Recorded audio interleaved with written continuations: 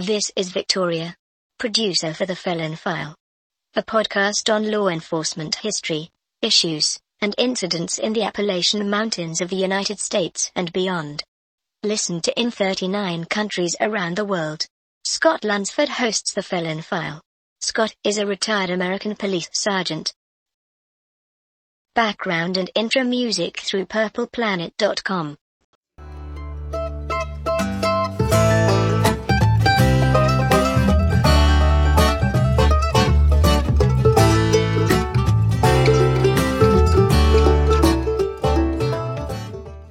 Welcome back to another Shade of Blue story here on The Felon File, our podcast where we look at crime and punishment, the good guys, the bad guys, law enforcement issues, real crime issues, and incidents that have happened in the Appalachian Mountains and beyond here.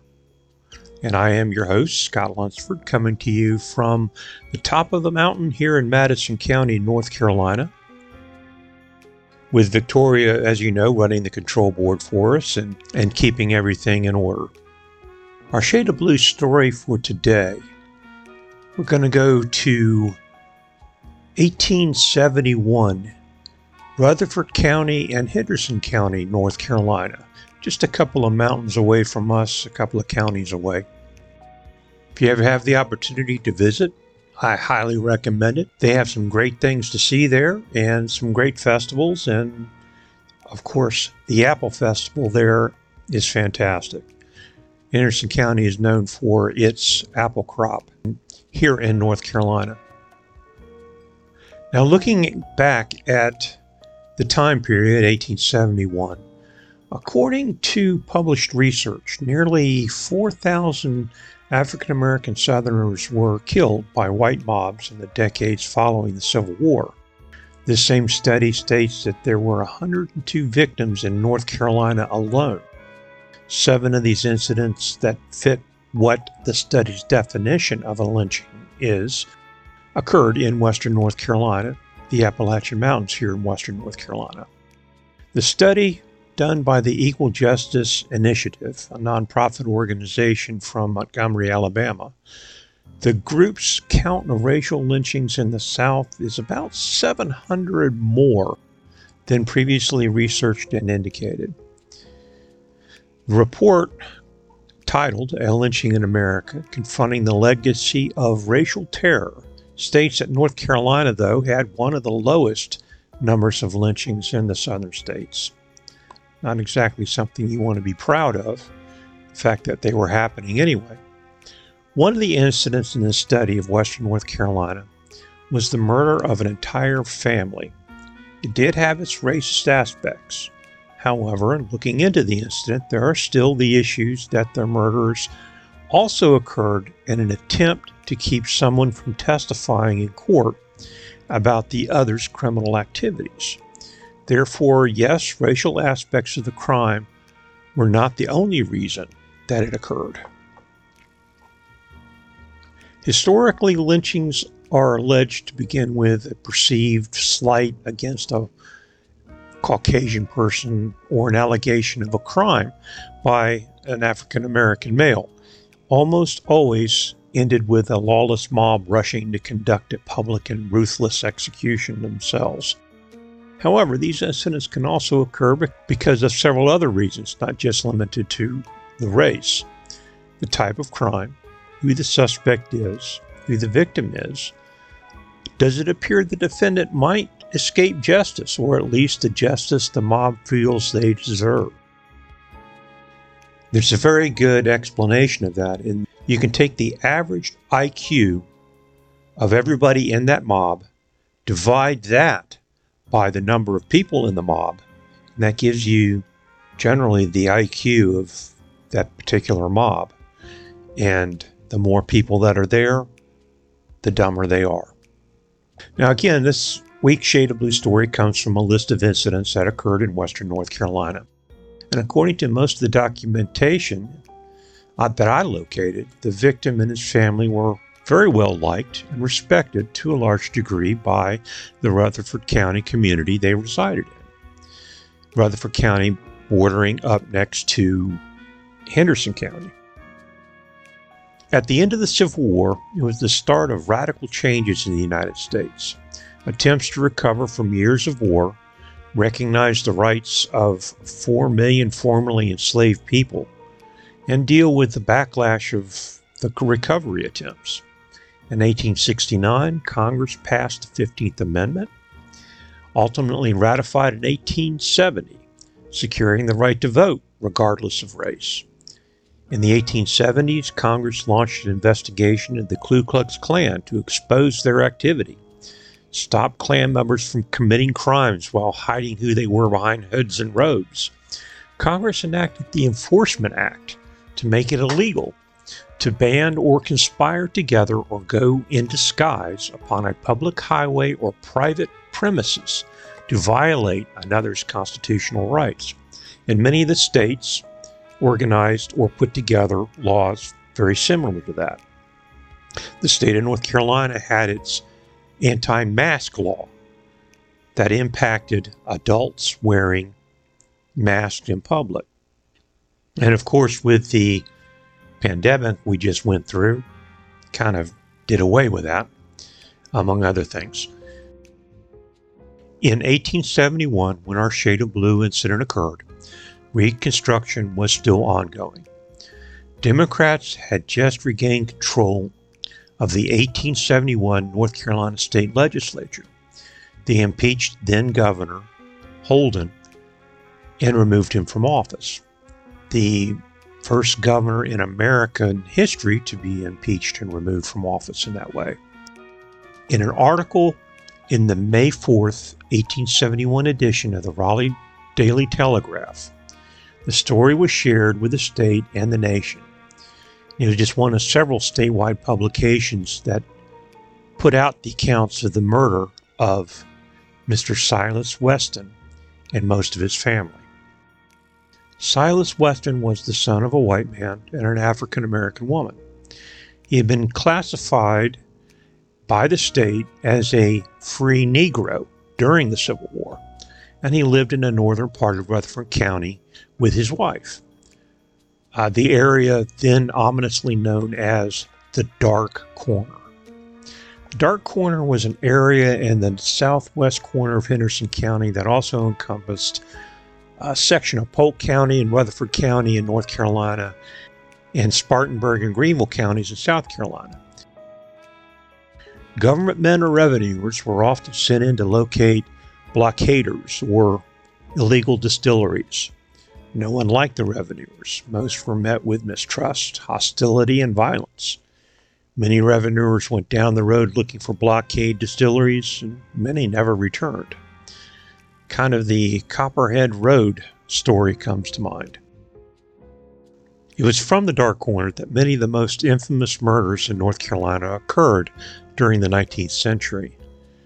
In the year of 1871, in Rutherford County, about 10 miles from the courthouse, on the road leading from Rutherford to Marion, North Carolina, a man named Henderson lived.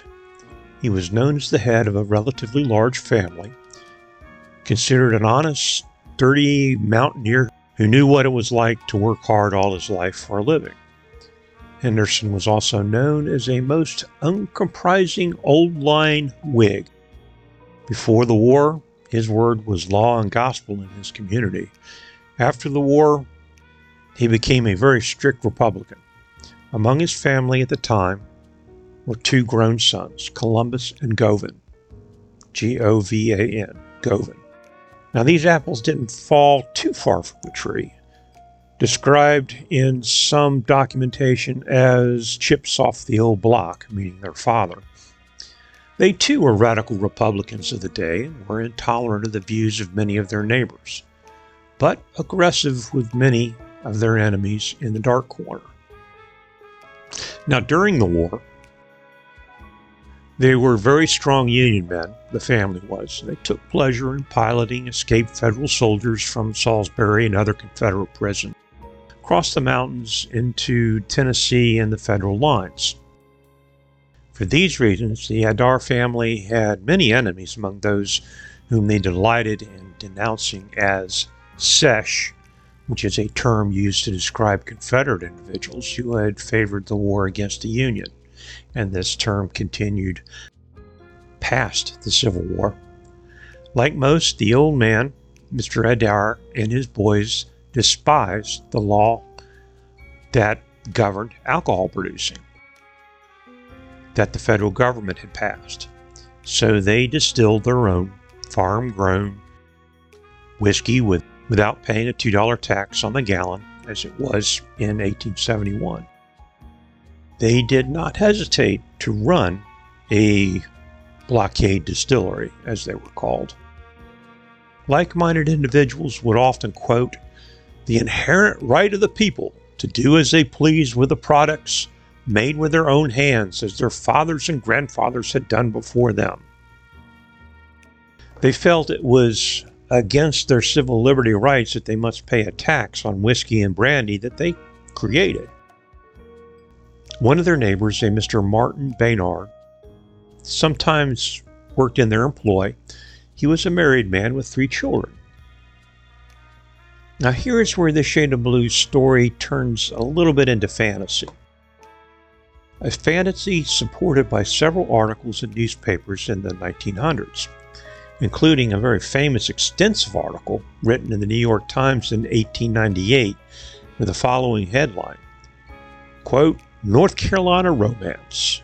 Woman weds an old lover who saved her husband's life. Bloody story ends in peace. Tragic history of illegal moonshining distilleries. Deeds closed happily in Texas after 20 years. I don't think the case was closed that happily. We still have a very serious murder to talk about. Now, according to the story, Martin Baynard's wife, Sally, was known far and wide in Rutherford County as being the prettiest woman in the county. She was educated at an all-girls boarding school in the town of Hendersonville. She was said to be a perfect example of womanhood by all standards, with hair as black as the wing of the raven, red blushing cheeks, and the most attractive features. Well, we'll get more on Miss Sally Baynard a little bit later. Now, Henderson Adair and his 2 sons, Govan and Columbus, along with the neighbor Martin Baynard, were caught running a blockade distillery in early 1871. They were also allegedly involved with the larceny of a rather large shipment of brandy or whiskey from a business competitor. 2 witnesses of the events, and with individuals who had knowledge of the manufacturing and larceny, was a biracial couple, Sally and Polly Weston. Sally and Polly and their 4 children lived there not too far away in Rutherford County. Now, the Weston family consisted of Silas, who was 40, his wife Polly Stedman Weston, and their 3 children, David, who was 8, Theodosia, who was 6, and a young infant as well. Also, a 12-year-old young man by the name of William Stedman, who was the son of Polly from a previous relationship. They were called to testify before a grand jury for an indictment on criminal charges against the Adairs. Silas, who was described again as a good man and did not really want to testify, was really not given a choice by the court system. However, he wouldn't lie, and when he was sworn in before the grand jury to tell the truth, that's exactly what he did. Or he told the facts as he knew them. Based on this testimony in the grand jury, Martin Baynard, Columbus Adair, and Govan Adair were charged with stealing the brandy. They, including their father and other men, were also charged with running a distillery. Weston was to be the main witness in court on their trial. Now, according to newspaper accounts, the men were Ku Klux members, which was a term used to describe Republicans involved with the Ku Klux Klan. The Adair family ended up threatening Weston with his life if he chose to testify. However, he indicated he would regardless because he had no choice. He had to tell the truth. As soon as the Adair family and Baynard found out they were indicted and that Silas Weston was the only witness against them, they conspired and agreed to murder Weston and his wife to remove the witnesses against them and to carry out the unwritten law of the moonshiners against an informer. Weston, his wife, and children lived in a cabin about 2 miles away where the Adair family lived. Now, what occurred is best told by Polly Weston herself, as it appears in her testimony documented in court records in the state of North Carolina versus Columbus and Govan Adair and Martin Baynard, located on page 300 and 301 of the 6th volume of the Reports of the Supreme Court of North Carolina, going back to 1871. As Polly relates it, on April 26, about 1 hour into the night, she and her 3 children had risen from the supper table, leaving Silas Weston, her husband, at the table feeding the youngest child. Polly heard the dog growl and bark in the yard. She proceeded to go look out a crack that was in the wall at the end of the cabin to see what was bothering the dog. Putting her face to the hole, she was soon fired on from the other side of the wall. The powder burning her eyes, staggering back, she screamed, "I'm killed! God have mercy on me!" At that point, the door burst open and Govan Adair entered the house, fired on her husband while he sat at the table, and once more as he tried to take his infant child to safety. Govan Adair and Martin Baynard dragged Silas, put him to the floor, and cut his throat. Columbus entered the house firing on the other 2 children, David and Theodosia. They were killed instantly. Polly attempted to get under the bed, but she was drug out. Govan tried to shoot her, but his pistol misfired. The other men then shot and struck her, giving her 7 severe wounds. They then attempted to cut her infant's throat, then proceeded to set the bedding in the house on fire and fled from the house. The attackers, thinking everyone inside was dead or going to be. Polly lay on the floor until the flames began to burn her hair. Then, finding her infant still alive, she took the child and placed him outside the house. Bravely going back in, she drug out her daughter, whom she had left lying just outside the burning house. But unfortunately, she was already dead. Being unable to carry her further on account of a wound to her arm and her shoulder, she left her there. Then, taking her infant son, she escaped to a neighbor's house, a Mrs. Williams, with the infant, who lived about a mile away. She told her neighbors the story of the murders and what she recalled of who the raiders were and what they looked like. She related to others that night and the next day as well what she saw. The following day, the house was found burned totally to the ground. The remains of the bodies were found and located corresponding to the size of Silas and the children. They were found on the site of the burnt house. The young daughter was found dead with a bullet hole through her breast, her body burnt and lying where the mother said she had left it when she escaped the night before. Still alive at the time, but thinking she would die soon, Polly made a statement about what happened to the magistrate, who later documented her account, on the chance that she possibly was going to die before a trial could happen. The arrest of Martin Baynard and the 2 Adairs, Columbus and Govan, was made by Magistrate Haynes and a posse at their father's house on the morning after the murder, April 27, 1871. The trial was scheduled to be held in Henderson County, and it was thought that not only would it be best for legal reasons, but for the security of the defendants, that it be moved to Henderson County from Rutherford County, where the homicide occurred. Polly did survive, so did the infant, and she was able to give testimony to the court on what had happened the night her family was murdered. Now, in the cross-examination of Polly Weston, the defense attorneys insisted that her narrative that she gave should be confined only to the facts connected with the killing of her husband and not cover any of the particulars of the other homicides. This objection was overruled by the court. I'm not exactly sure what good that would have done the defendants, but the neighbor Sally ran to also was put on the stand to substantiate what Polly Weston had testified to.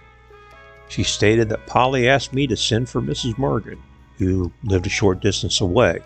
She wanted to tell her all about it, who did it, and what had happened before she died, as she really expected and believed that she would soon die.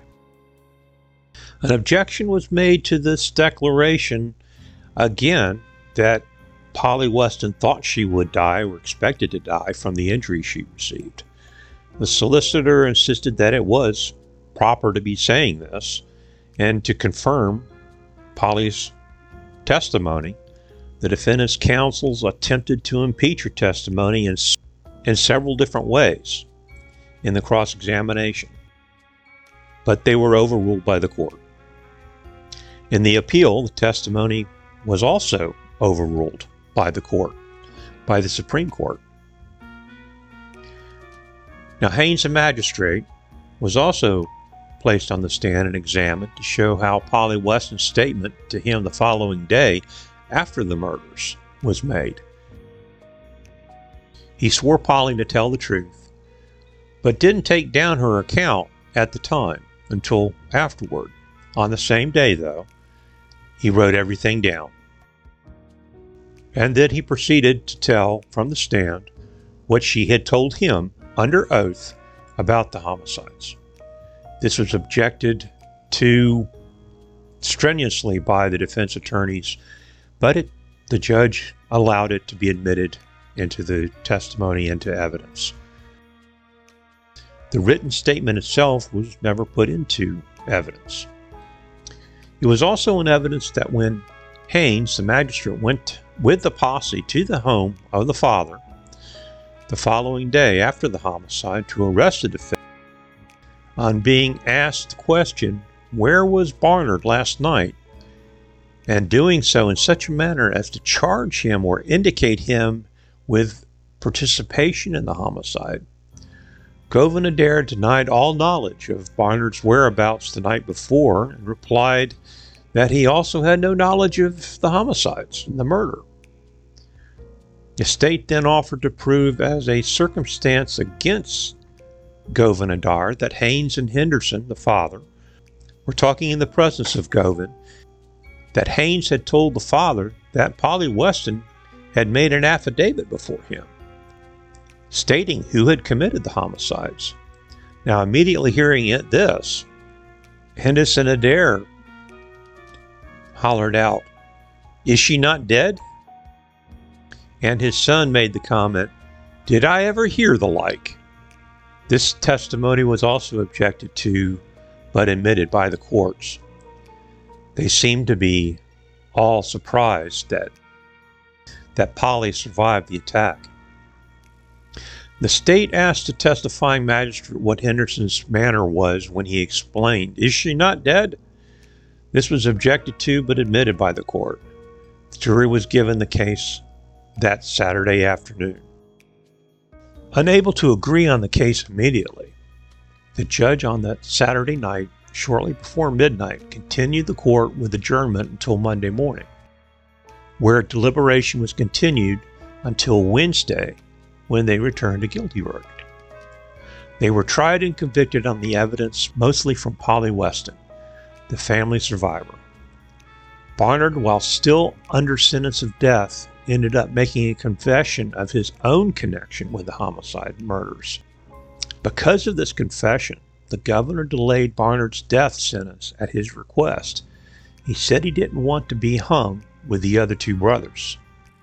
So he was given a delay in his execution until October 18th, several months after the boys were supposed to be hung. After the proper appeals were made, the brothers were given their final punishment for the crimes they committed. suffering the extreme penalty of the law on the gallows in Hendersonville, North Carolina, on Friday the 12th of July, 1872. 15 minutes before 12 o'clock, the prisoners, Govan and Columbus, appeared before Sheriff Terrell W. Taylor and his deputy on the scaffold. Govan's eyes stared downward, fixed on the ground. Columbus stood and observed the large crowd gathered to watch the two men die. And from this gallows stage, the two sat upon chairs between Sheriff Taylor and his deputy. Both the boys wore black suits and white shirts with cravats. Newspapers reported that Columbus had a red ribbon fashioned to his coat, Govan a black one. I couldn't find a reference to the meaning of the ribbons and the colors in my research, unless it was just simply to be able to tell the two bodies apart when the execution was over. I'm not sure. As was the practice, a minister came and prayed strongly for the prisoners. Then it was reported the two appeared to be unmoved by the prayers. Columbus called for water and, once having a drink, addressed the crowd. He denied having committed the murders, denounced the confession of Baynard as false, and said that it was unjust that he should be hanged, and Baynard given a delay in his hanging. Having concluded his speech, Columbus requested the sheriff to show him his coffin. Now, at his request, the lid to the wooden death box was removed, and he blankly stared at it for a moment without a word, then simply turned and retook his seat. Govan, his brother, immediately stood and addressed the crowd, telling the gathered humanity that it had fallen to his lot to die on the gallows, that he would not say much, as he had made a statement to the newspaper reporters that would be published, as well as an affidavit taken by his lawyers for possible use in court to help his family. He made the statement, though, "I am not guilty of murder. The slain is not on my hands. Though I have been tried and convicted, that does not make me guilty. The murder of Silas, Weston, and the children was a most atrocious crime, but I did not commit it. Barnard has confessed and charged the crime on my father and my brothers. He is a coward and confesses to only saving his life. But I will never confess, not to save my life. When I say a thing, I mean it. What my brother has said about the governor, I endorse. He could pardon a coward, but he could not show any clemency to a brave man. Some people don't like the looks of a brave man, but would run over him. Well, I will show you one man in Western North Carolina who is not afraid to die. I am glad so many of you come to see me die. I must have some friends, as it is not usual for so many people to come see a man die. I have no more to say." Well, the speech is now finished. The minister once more took up the central stage and addressed the crowd in what the papers described as a most eloquent and impressive manner. The minister then offered a last prayer for the condemned. Humbly kneeling on the platform, Columbus also knelt. Govan decided to sit erect in his chair, notwithstanding Columbus' request for him to get on his knees. The prayer having been said, the ministers bade them farewell and left, and stepped back from the gallows. The sheriff told them to stand up. They arose and stood erect while the nooses were placed on their necks. No expression change could be seen on their faces, not a nerve quivered. The sheriff now bound their arms behind their bodies and tied their feet together just above the ankles, as was the practice when you hung someone. The knots of the rope were placed under and a little behind the left ears, and the sheriff and the deputy descended from the scaffolding after first putting on the white covers over their heads. The sheriff placed himself at the end of the lever and asked, "Are you ready?" Columbus answering for himself and his brother, saying, "Yes." The sheriff touched the lever with his foot. A dull clap was heard, and the bodies of Columbus and Govan Adar were soon seen dangling in the air. Now, the statement that Govan was referring to when he spoke before the crowd was actually a confession. A reporter visited the prisoner's cell the day before the execution, and contrary to him saying from the gallows that he didn't do it, he told the newspapermen that he did. Also in the cell was the condemned man's father, Henderson Adair, and two of his younger sons, Creighton and Avery Adair. The prisoners immediately spoke to the reporter after being introduced, asking him if the reporter thought the testimony that Baynard had given would be enough to also convict their father and brothers in an alleged involvement, telling the reporter their father and their brothers were innocent. Here are some of the questions and statements that were given in the interview that were published in the newspaper after the hanging. Reporter: but how do you know they are innocent? Govan answered, because I was one of the parties that did the killing, and they were not present and knew nothing about the matter. Later, of course, he would deny this on the gallows. The reporter asking, are you confessing your guilt? Do you? Govan replied with a big smile, I helped do it. I led the matter. Who was with you? Tell me all about it. Well, Govan said, I was a Ku Klux, which is a Republican Ku Klux Klan member, apparently. And I led other Ku Klux to Weston's home for the purpose of killing the family. How many of you went into the house? The reporter asked. Well, we all went in, 7 or 8 of us. Were your brothers and father there along with you? Govan replied, no, they were not. I declare it before God. My brother Columbus here is an innocent man. The reporter asked, well, were you disguised? Govan replied, yes, we were, all of us. The reporter pointed out that Polly Weston, in her testimony, saw but 3 people, and they were not disguised. She identified them for who they were. How could she have been so mistaken? Govan's answer, Lord only knows. Can you give me the names of the Ku Klux who were with you at Weston's? Govan then proceeded to name 7 very respectable men who were known in the county of Rutherford.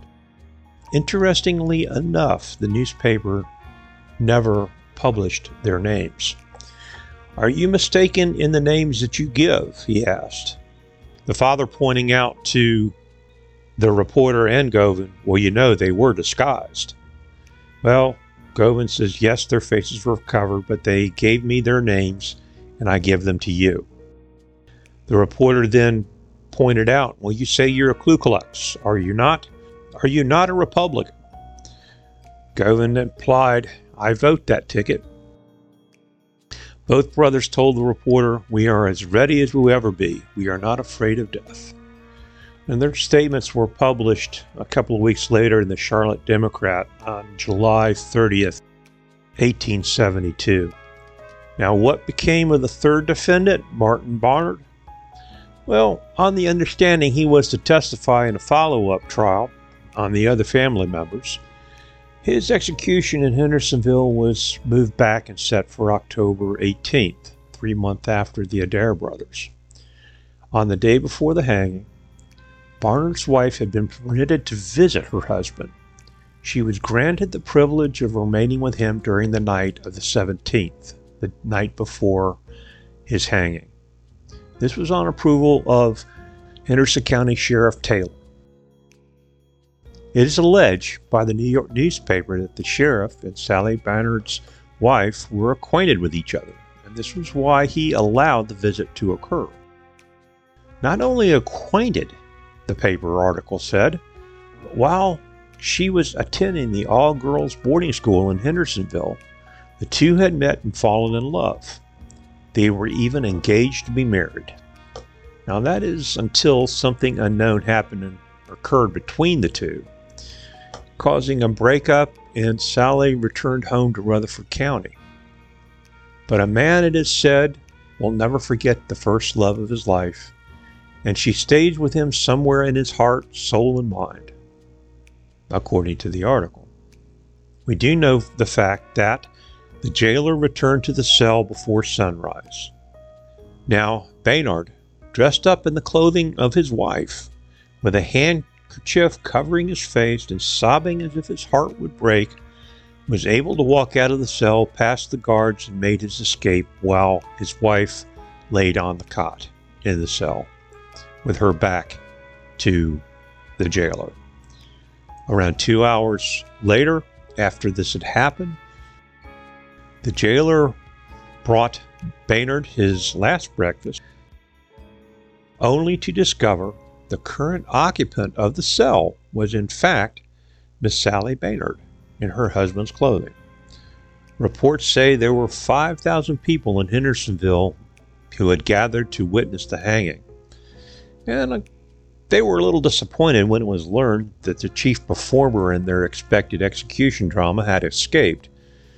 So great was their disappointment when they learned that the bird had flown, it didn't take too much convincing for many of them to be converted into posse members willing to take out after Baynard.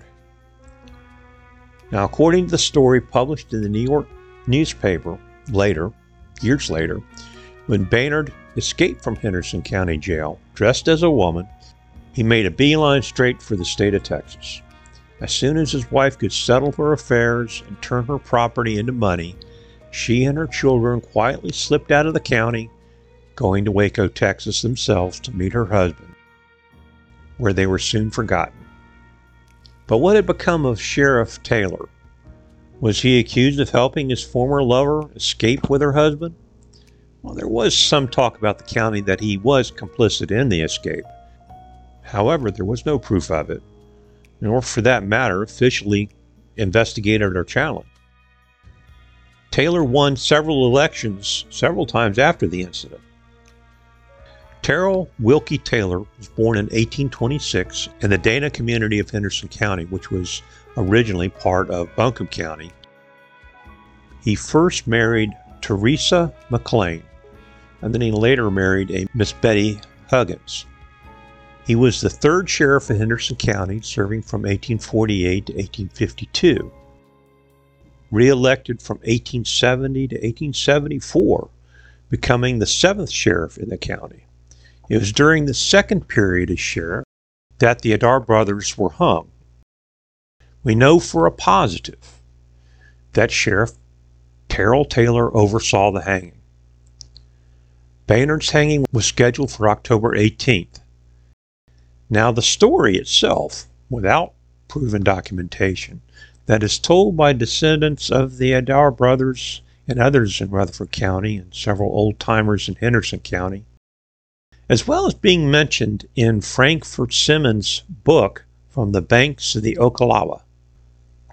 That story was that Sheriff Taylor met Sally Morgan when she was attending a boarding school in Hendersonville. They, quote, fell in love and they were engaged, but they didn't get married. That is the reason that Taylor granted the overnight visit. The story printed in the New York paper and told by some is that in the late 1880s or 1890s, depending on whose account you read, Taylor went to Texas to visit a family member and attempted to find Baynard and his wife as well. He was able to locate Sally Morgan Baynard living outside of Waco. Her husband, Martin, he had passed away. However, the couple fell in love again and soon married. This was after being apart for 20-some years. Now, this is the story written in the New York Times in 1898, describing the North Carolina romance of the former sheriff and the wife of a murderer.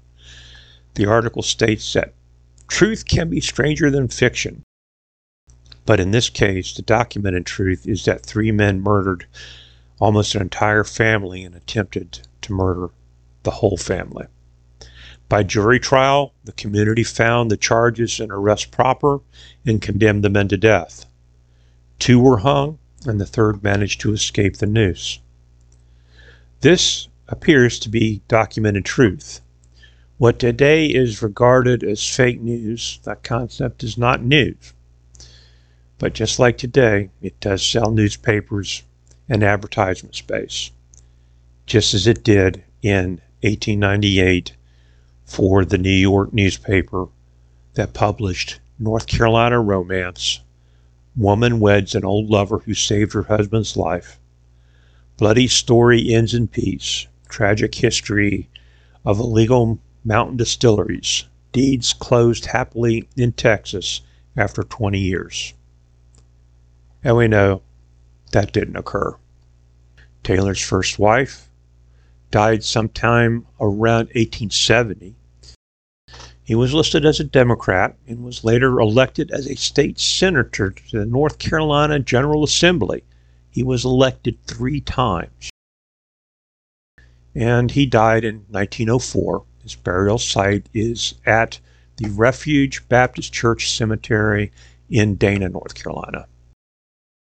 All this information is factual with documentation.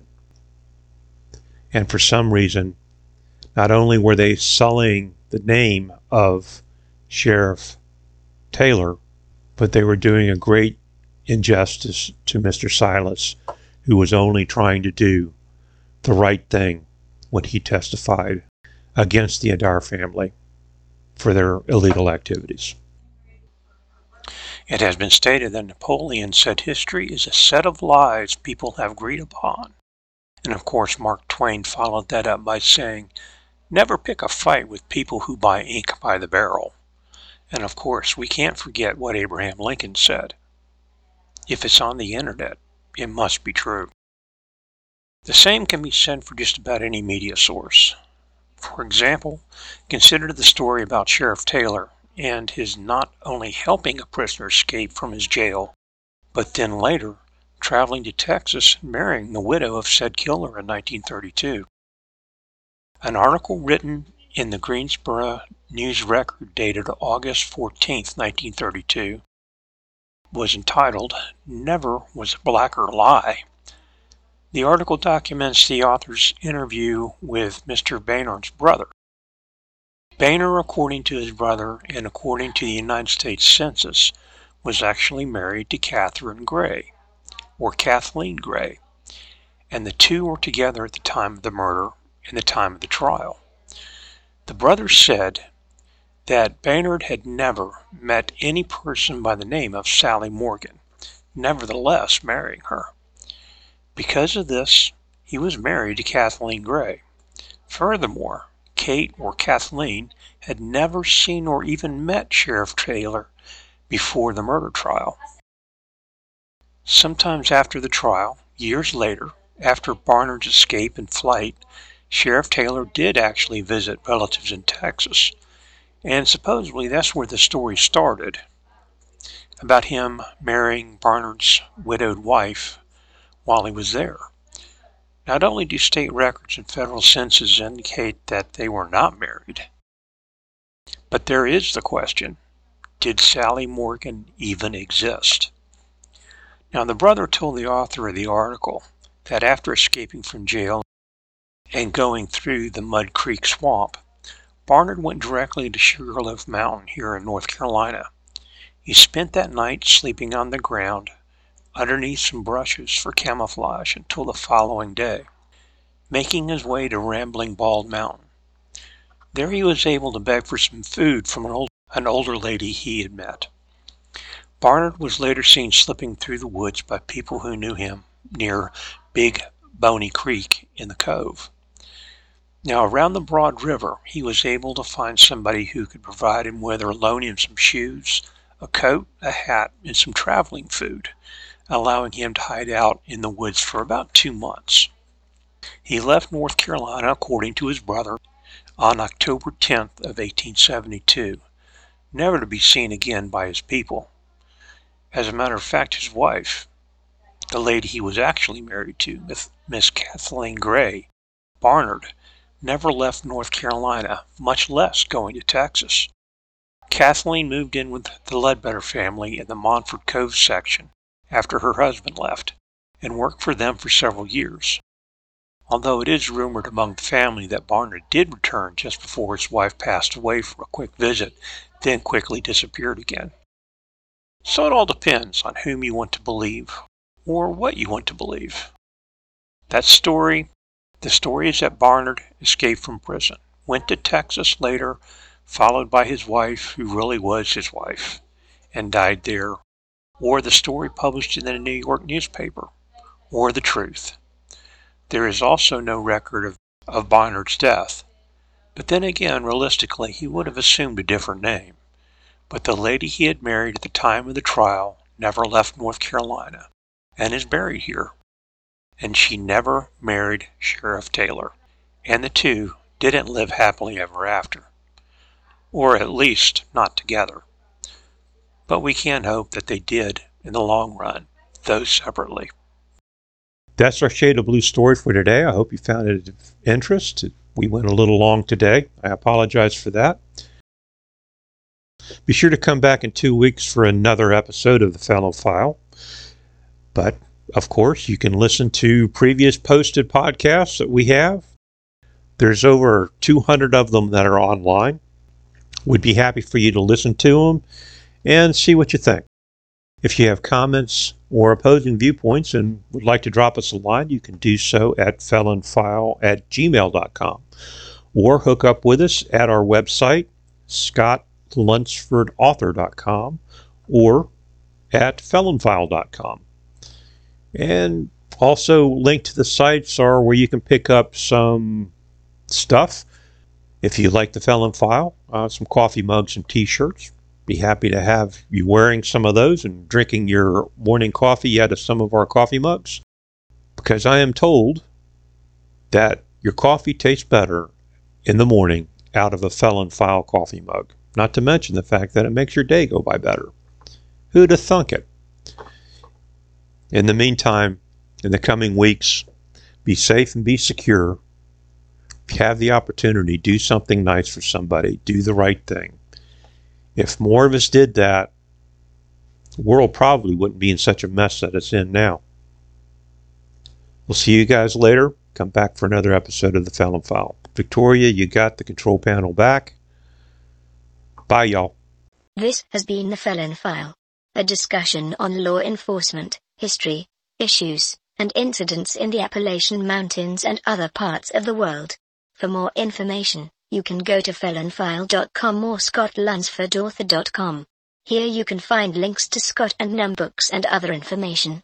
You can also email us at felonfile@gmail.com. There are also t-shirts and mugs available.